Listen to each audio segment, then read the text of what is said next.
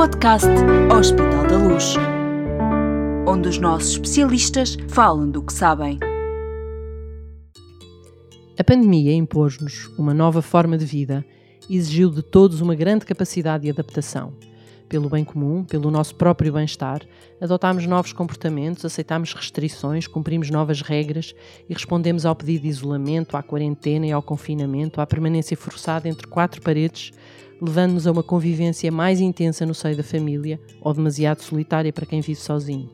Fizemos a gestão das nossas vidas um dia de cada vez. As famílias tiveram de se reorganizar para acompanhar as crianças e para cuidar dos idosos. Aprendemos a ter uma vida social via web, a matar saudades com emojis e a fazer o luto sem abraços e à distância. Os efeitos pós-Covid. Fim à vista? Já iniciámos a vacinação e isso dá-nos algum ânimo, mas a Covid-19 e os seus efeitos continuam presentes e esses efeitos não são só físicos. Têm também um grande impacto na saúde mental. Por isso convidámos Maria João Heitor, psiquiatra, diretora do Departamento de Psiquiatria e Saúde Mental do Hospital Beatriz Ângelo, para conversar connosco precisamente sobre as consequências da pandemia na saúde mental das pessoas. Bem-vindo ao podcast do Hospital da Luz. Olá, Graça, agradeço o convite. Bom, temos a doutora Maria João hoje à distância, mas também temos muitas perguntas para lhe fazer, portanto isso não vai impedir, com certeza, que a nossa conversa seja rica e útil a quem nos está a ouvir. Começo pela pergunta 1 milhão de euros, naturalmente. Qual é verdadeiramente o impacto deste vírus na vida das pessoas, independentemente de se ter tido ou não Covid-19? A pandemia instalou-se abruptamente e não houve tempo para que as pessoas se pudessem adaptar.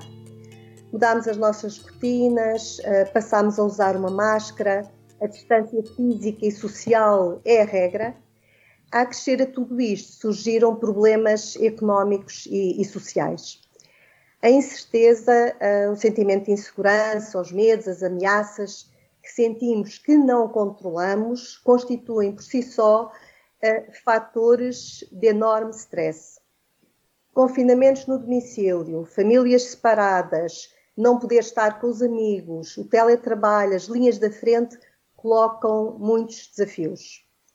Além disso, as quarentenas, os internamentos hospitalares, as circunstâncias em que por vezes a vida está em risco, as perdas, os lutos, porque muitos infelizmente passaram, são situações graves que predispõem à ansiedade, à depressão e a uma outra entidade que depois falarei mais adiante, a perturbação de stress pós-traumático.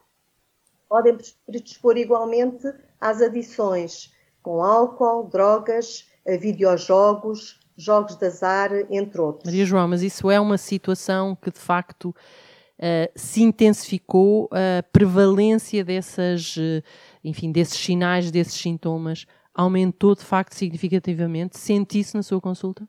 Além de sentir na minha consulta e falando com os meus colegas, há já estudos a nível nacional que comprovam este aumento da prevalência. Portanto, confirma-se que esta pandemia, de facto, teve consequências na saúde mental das pessoas? Confirma-se e há fenómenos que também aumentaram e que levam também a problemas de saúde mental. A violência doméstica, os abusos e maus tratos também estão a aumentar. Nos idosos, sobretudo naqueles que estão mais isolados ou abandonados, assistimos a um agravamento de quadros de demência que já existissem previamente.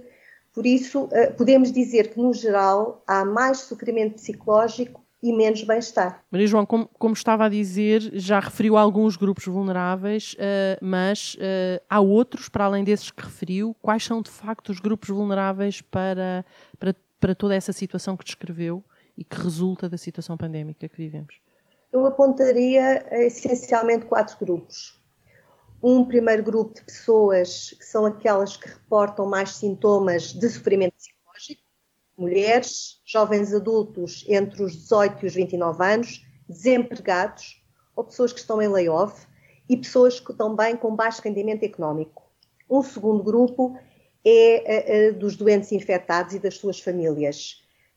Pessoas que estão ou estiveram em isolamento e também aquelas que já recuperaram da Covid-19. Também pessoas com doenças crónicas e comorbilidades múltiplas. Um terceiro grupo inclui aqueles que já sofriam de doença mental grave, antes da pandemia, e também os indivíduos em que a pandemia ou a crise económica tenham precipitado uma perturbação psiquiátrica que estivesse de alguma forma latente, mas que ainda não se tivesse manifestado. No quarto grupo estão os profissionais de saúde. Estes 4 grupos são aqueles que, à partida, estão mais vulneráveis. Eu diria que está quase toda a população abrangida nesses 4 grupos, o que assusta um bocadinho. Bom, mas que medidas importantes é que devem ser tomadas, podem ser tomadas para ajudar a prevenir estes problemas de saúde mental que resultam da situação pandémica? É muito importante investir naquilo que nós chamamos de autocuidados. O que é que são os autocuidados? São medidas que o próprio pode implementar, que promovem o bem-estar, a resiliência pessoal, que ajudam a prevenir sofrimento psicológico, sobretudo formas ligeiras a moderadas de ansiedade e depressão. O que é que cada um pode fazer? Cada pessoa pode procurar reduzir fontes de stress. Por exemplo, limitar o tempo a que se expõe diariamente à informação dos órgãos de comunicação social. Deve manter de forma segura contactos sociais, aumentar a comunicação com os amigos, com os familiares, naturalmente com distância física e proteção adequadas. Ou então, quando viável, através de meios digitais. Isto para quê? Para reduzir a solidão e fortalecer aquilo que neste momento escasseia, que é a interação social. Além disso, é importante ter rotinas, refeições regulares, não saltar refeições, ter uma alimentação saudável, praticar exercícios muito simples, respiratórios, de relaxamento, uma atividade física moderada, por exemplo, basta caminhar. É também fundamental identificar as próprias emoções, aquilo que cada um está a sentir no momento, e isso ajuda as pessoas a gerir melhor essas emoções. E muito importante, partilhar o que se está a sentir. Acima de tudo, não se ficar isolado dos outros. Outras atividades, leitura, jardinagem, dependendo do gosto de cada um, trabalhos manuais, assistir a eventos culturais online, tudo isto ajuda a aumentar a resiliência. Ou seja, as pessoas devem se manter ocupadas. Portanto, focarmos-nos menos na pandemia e focarmos-nos mais em nós próprios e na nossa vida do dia-a-dia. Sem dúvida. E isto também ajuda a prevenir algo que também alguns estudos e as nossas próprias consultas mostram que está a aumentar e que tem a ver com o quê? Com comportamentos aditivos, com substâncias. E não são só as drogas e o álcool, mas também me refiro ao tabaco, ao café. E a prevenir naturalmente a dependência e o ficar muito tempo, demasiado tempo com os tais videojogos, jogos de azar e demasiado ligado, as pessoas demasiado ligadas às redes sociais, redes sociais em excesso. Essa é uma tendência que tem aumentado bastante. É verdade isso, não é? Sem dúvida. E para quem está, quer em teletrabalho, quer a trabalhar presencialmente, e refiro-me a ambos os grupos, então o que é que também é importante? Manter uma boa conciliação entre o trabalho e a família, porque muitas vezes é algo que falha, ou de trabalho ou família. Isto com tempos próprios para cada uma destas áreas da vida das pessoas. Quando tudo isso está no mesmo espaço físico, pode ser complicado. Muito complicado. Muito complicado, é verdade. Quem teve a doença, quem teve Covid, tem também associado algum problema específico de saúde mental? Pode manifestar algum sintoma anómalo em relação a este equilíbrio que nós todos procuramos dia a dia? Sim. Talvez para explicar melhor, eu faria aqui um preâmbulo.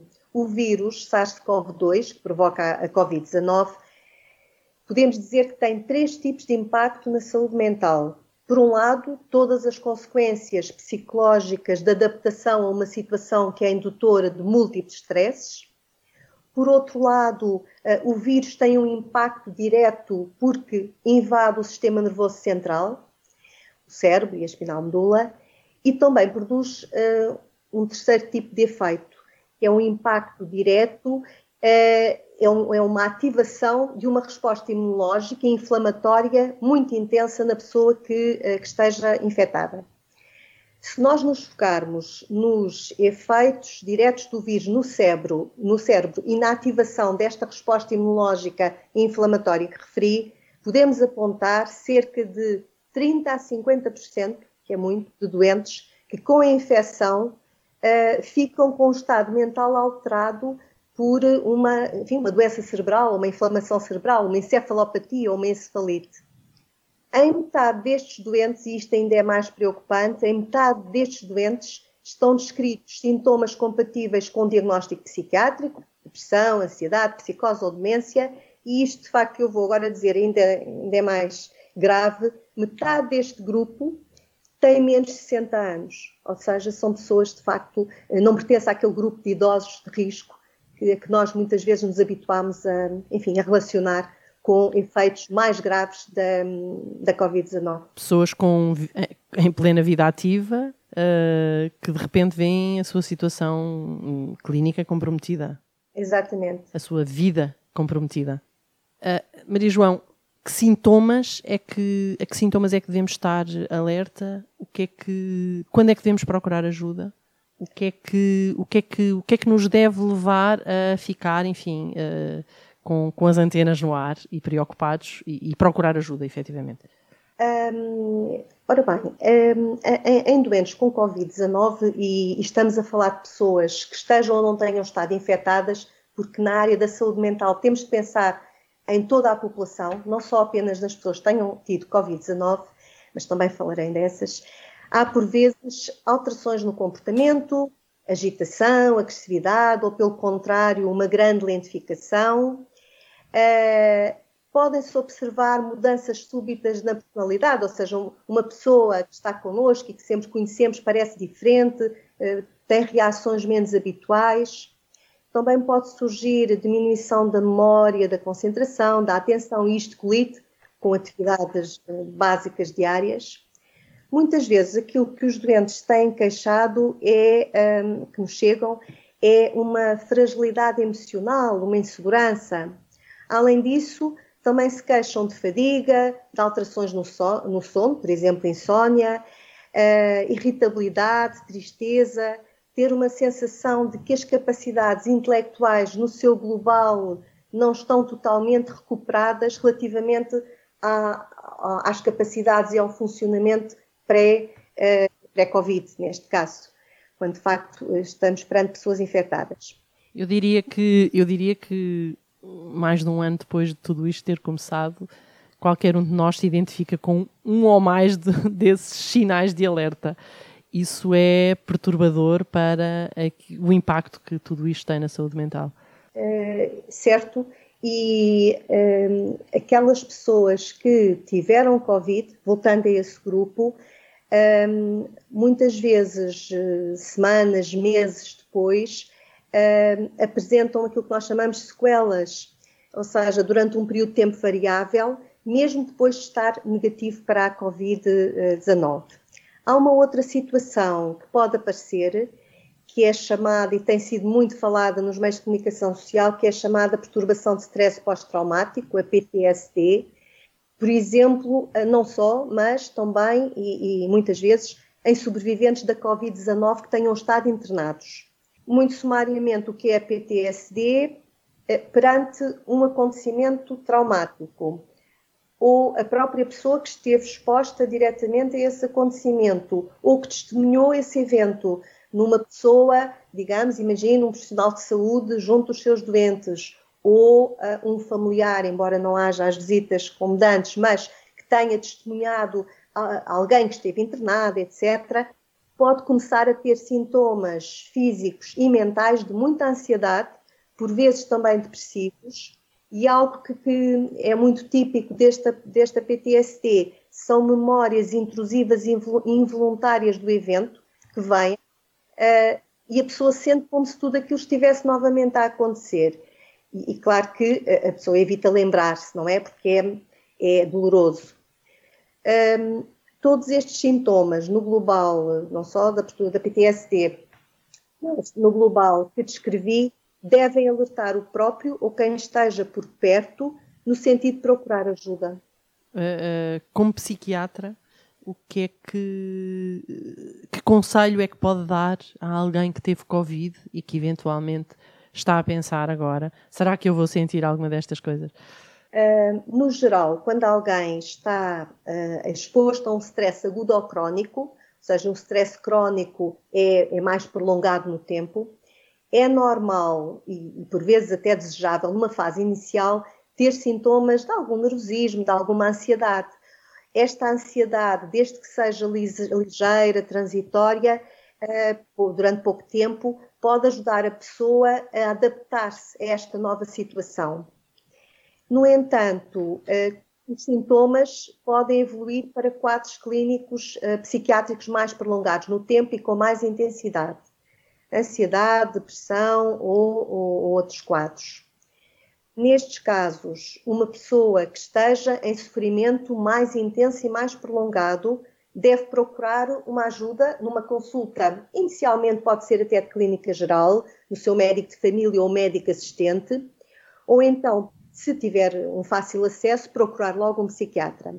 O médico faz uma avaliação clínica, estabelece um diagnóstico e indica uma abordagem terapêutica. Em que é que pode consistir esta abordagem terapêutica? Pode incluir um acompanhamento psicoterapêutico ou farmacológico ou ambos. Dependendo do caso, o psiquiatra, para lá da sua intervenção, pode referenciar para outros profissionais de saúde, nomeadamente um psicólogo, consulta de psicologia. É muito importante, e eu gostaria de frisar isto, não ter receio de procurar ajuda nestas situações. Uma pessoa com este tipo de queixas não se deve sentir estigmatizada, nem deve estigmatizar ou discriminar os outros. Um problema de saúde mental é tão legítimo como um problema de outra área da saúde, pode ser mais grave e incapacitante e aquilo que se pretende é, primeiro, atuar preventivamente, caso já haja um quadro clínico instalado, proporcionar a melhor ajuda que esteja disponível ao alcance da pessoa para uma boa saúde global, que tem de ser física e mental. Muito bem. Pois é fundamental, aliás, por isso incluímos este tema nesta série do podcast Hospital da Luz sobre efeitos pós-Covid. Eu não queria terminar, e estamos mesmo no fim, não queria terminar sem falar desta expressão que se tornou tão popular e que é repetida vezes sem conta, chamada a fadiga pandémica. Isto quer dizer o quê, Maria João? A fadiga pandémica, enfim, é como se calcula um termo recente. Curiosamente... Felizmente. Já está citado no Google mais de 200 milhões de vezes. Por isso, apesar de recente, é muito falado, muito citado. É um fenómeno ainda pouco definido, tem múltiplas causas, refere-se sucintamente a um sentimento de sobrecarga, cansaço, de hipervigilância, as pessoas estão sempre hipervigilantes, e ao facto também das pessoas estarem constantemente sujeitas a restrições, a confinamentos, a mudanças na vida, do dia a dia, ou seja, não há uma estabilização. As pessoas numa quinzena podem estar confinadas, na quinzena a seguir podem estar desconfinadas, o acesso a uma série de aspectos na comunidade, seja a restauração, sejam serviços, sejam centros comerciais, etc., mudam, mês para mês, ou de 15 em 15 dias. E por isso, toda esta mudança, toda esta imprevisibilidade, ou seja, é tudo tão imprevisível e tudo tão novo, e pelo menos, enfim, nos últimos 100 anos provavelmente não se passou nada semelhante. O que acontece é que, de facto, surgiu este fenómeno que é um misto de cansaço físico, de cansaço mental, em que não é necessário haver uma doença, uma morbilidade, um quadro nem físico nem mental, mas é como se toda a população ou muitas pessoas, não é, da sociedade tivessem esta fadiga pandémica. Pois, exatamente é isso. Estamos todos cansados desta pandemia, é verdade. Mas, e como vimos, ela afeta-nos de formas muito diferentes. Maria João, os seus conselhos, as suas explicações foram preciosas para nos ajudar a perceber melhor o que estamos todos a sentir, sobretudo para saber como enfrentar melhor tudo aquilo que ainda nos espera. Obrigado por ter estado aqui connosco neste podcast e pela clareza com que esclareceu as nossas dúvidas. Nunca como agora foi tão importante falar de saúde mental.